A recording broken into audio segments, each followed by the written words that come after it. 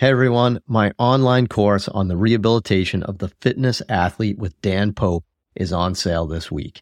If you want to work with higher level fitness athletes and help people get back into the gym after an injury, this is the course for you. Head to MikeReinold.com/fitathlete to learn more and sign up this week. On this episode of the Ask Mike Reinold Show, we talk about some of the things you should consider when determining your pricing for a cash-based physical therapy practice. The Ask Mike Reinold Show. Helping people feel better, move better, and perform better.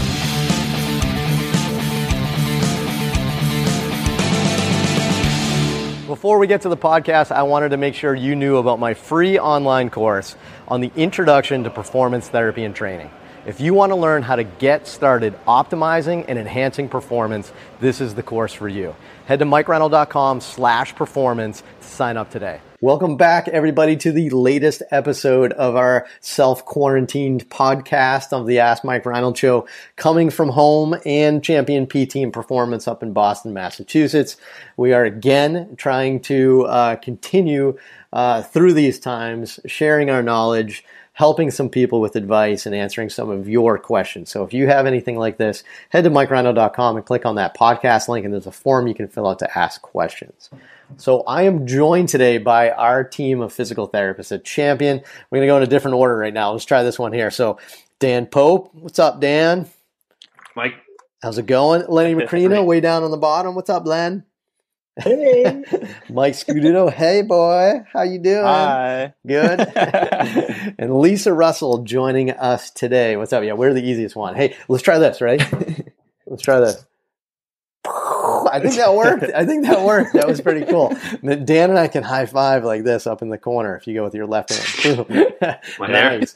Awesome. Well, we are enjoying this experience. Hopefully you guys are too. I have another great question. I'm going to be the student today because our students are still home right now. But let's see. The question from today, we have Courtney from Alabama. Roll Tide. That's right. I was waiting for that. There we go. Hoo-wee. Let's go, Courtney. Courtney is a physical therapist of over 10 years with a high clientele of athletes. I recently partnered with a strength and conditioning coach to provide treatment and training under the same roof. Awesome. That's pretty cool. I've struggled with insurance contracts and reimbursement rates. Therefore, becoming cash-based will be my goal in the next month. What influenced your decision on your pricing and packages to charge your clientele? I like that. That's pretty good. You know, the funny thing, Courtney, too, if I remember, Lenny, you might remember this. We both worked in Alabama. Your reimbursement rates in Alabama are pretty good, right? Yeah, they're really good. Yeah, like really good. How much are you planning on charging? So that might be part of our discussion in there, though. Do you remember off the top of your head, Len, what the average reimbursement rates in Alabama were? Back then, I think it was probably like $130-ish Really? a session. No way. Yeah. Versus For like half an hour? Massachusetts, like What? No, for 4 units. for 4 to 6 units actually, probably more than that. What- With billing. So that's But- interesting, though. Wait, so some of the insurance contracts would take 6 units. Is that a thing? Oh yeah. Not anymore. Yeah, Oh, yeah. probably less nowadays. So if I remember right, in terms of the numbers from people I've talked to, I've heard like 95 to 105 in Alabama. Now we could be wrong, so take all this with a grain of salt. But I think the first lesson to talk about right now, and when this thing is figuring out what your insurance contracts are. So there's a ton of insurance companies, right? You don't need to accept them all. Right? You can be in network with some and out of network with others too. So that's an interesting thing. So figure out what that real reimbursement rate is. For us in Massachusetts, I don't even remember now, Len. I think it was maybe $70, maybe 75 tops. I think at the most it was like 70, 75. And we have friends like New York, they're in like the 50s maybe, and sure, there's like loopholes and ways to try to get around this, but none of us want to go through that process. So, I think the way to answer your first question about, what made us go cash based was, we've talked about this a lot on the podcast, but we went cash based because this is how we want to treat. We don't want to have to justify what we're doing to an insurance company. We want to be able to provide the services we want, and holistically and total body, and we want to be able to pivot to, hell, they're having back pain today, let's pivot a little bit, right? We didn't want to have those restrictions. I wouldn't say finances was the number one thing. And I'll be honest with you.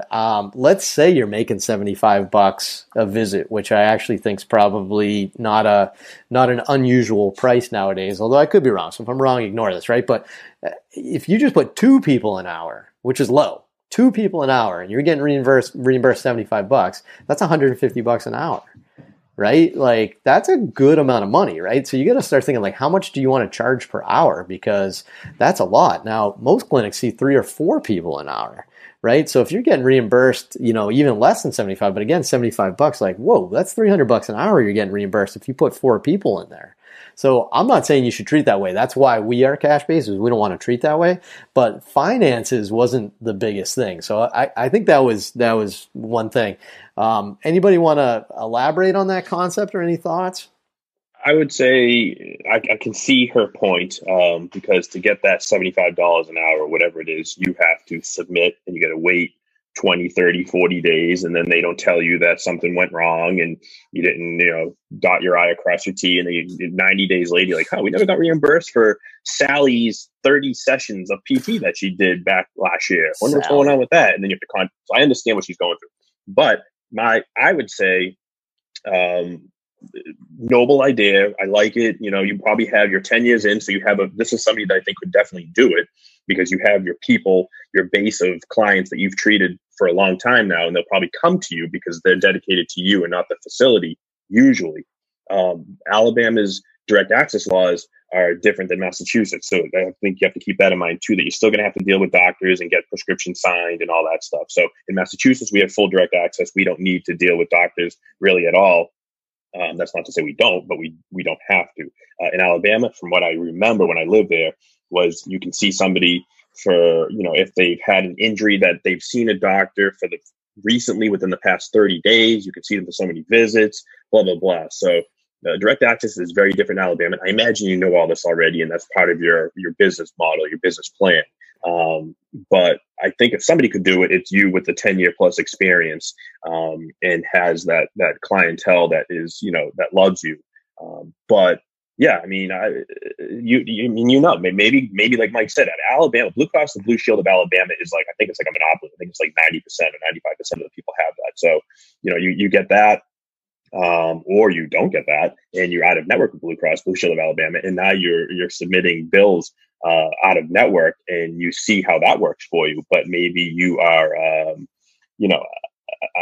don't even know. You're gonna have to cancel all your contracts now with United Healthcare and Cigna and Aetna and Blue Cross, which can be a pain to get out of. There's a lot of headaches that go into it. As for pricing, I think your question was about pricing. You got to see what the market is in your area, what reimbursement is, where do you live in Alabama? Is it more of an affluent area like Vestavia, Mountain Brook, people that are looking for this, or is it elsewhere where people are still, relying on their insurance, and which of course is very important. But obviously you need to take all that into consideration, is what your market is and what other people are charging for cash based, if there is even a market there. And if not, now you're setting the market. So, you can try to figure it out, but the higher you go in price, the different clients you're going to get. So be cautious how high you go. And if you go too low, you're going to be seeing, I don't know, it could be interesting for you. So I would be cautious with how you transition into this cash based thing, if you end up doing it. So I think that, the big important thing I got from Len there was like, you gotta take a survey of your market already, right? So, you have to figure out what people can afford in your area. I think that's a big one. So it's gonna vary, but remember your expenses are gonna vary too. So you don't have to charge as much as other people are charging if you're in a low expense area with people with less income, right? So it can really vary with that. So I like that. And then the other big thing I liked from Len was like, look around. What are people getting for one-on-one personal training? What are people getting for massages? From like a good massage, like company that does it, like those types of things. Like look around at those other services. What are, golf lessons going for? What are, those sorts of things. Like that's some things you can do for pricing. But I don't know, maybe Dan might be a good one. And Mike, although Mike's got a little different clientele with golf, but like, Lenny mentioned this a little bit. Is there such thing as being too expensive? And what's the negatives of being too expensive, Dan? Yeah, I guess a couple things. I mean, that makes total sense. So at least for me, if I'm seeing a bunch of 20-something fitness people, they generally don't have a ton of money. So if we set the price too high, I'm missing my entire population I'm trying to reach, right, as a cash-based PT. So I think that's really important to keep in mind. Maybe you can have like a lower price option and maybe have shorter sessions or something along those lines. At least for me, and again, I never had to make this transition like, Mike and Lenny have. But I think the first thing I would try to figure out are what are my expenses, right? How much does it cost to keep this place open? What was I making before? How many people do I want to see per week? And what does that number look like? And then you have a little bit of baseline, and then you can use all those other variables that everyone else is talking about here to start to formulate what you want to start charging people. And the other piece is that once you get rolling, is it working? Is it not working? You can always make that change. All right, we need to go up a little bit. I didn't think we were going to, we thought we were going to see some more people, or, we're seeing so many people, or, whatever you need to do just to make it work. I think you can start to change as you start to progress along. Yeah, I like that. And, I think a good important concept with that too, Dan, is that if you identify your client target and your ideal person, then you got to figure out what they can afford now. So it's what does your geographical area afford, but then what is your ideal client afford? So I agree. People, in their early 20s that just want to get back to working out in the gym probably have a little bit less disposable income than somebody else.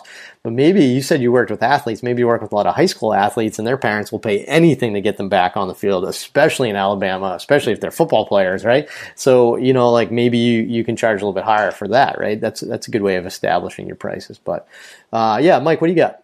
Yeah, I think just one conceptual thing to think about is I tend to look at myself, and I know the other PTs at Champion do as well. We kind of look at ourselves as consultants.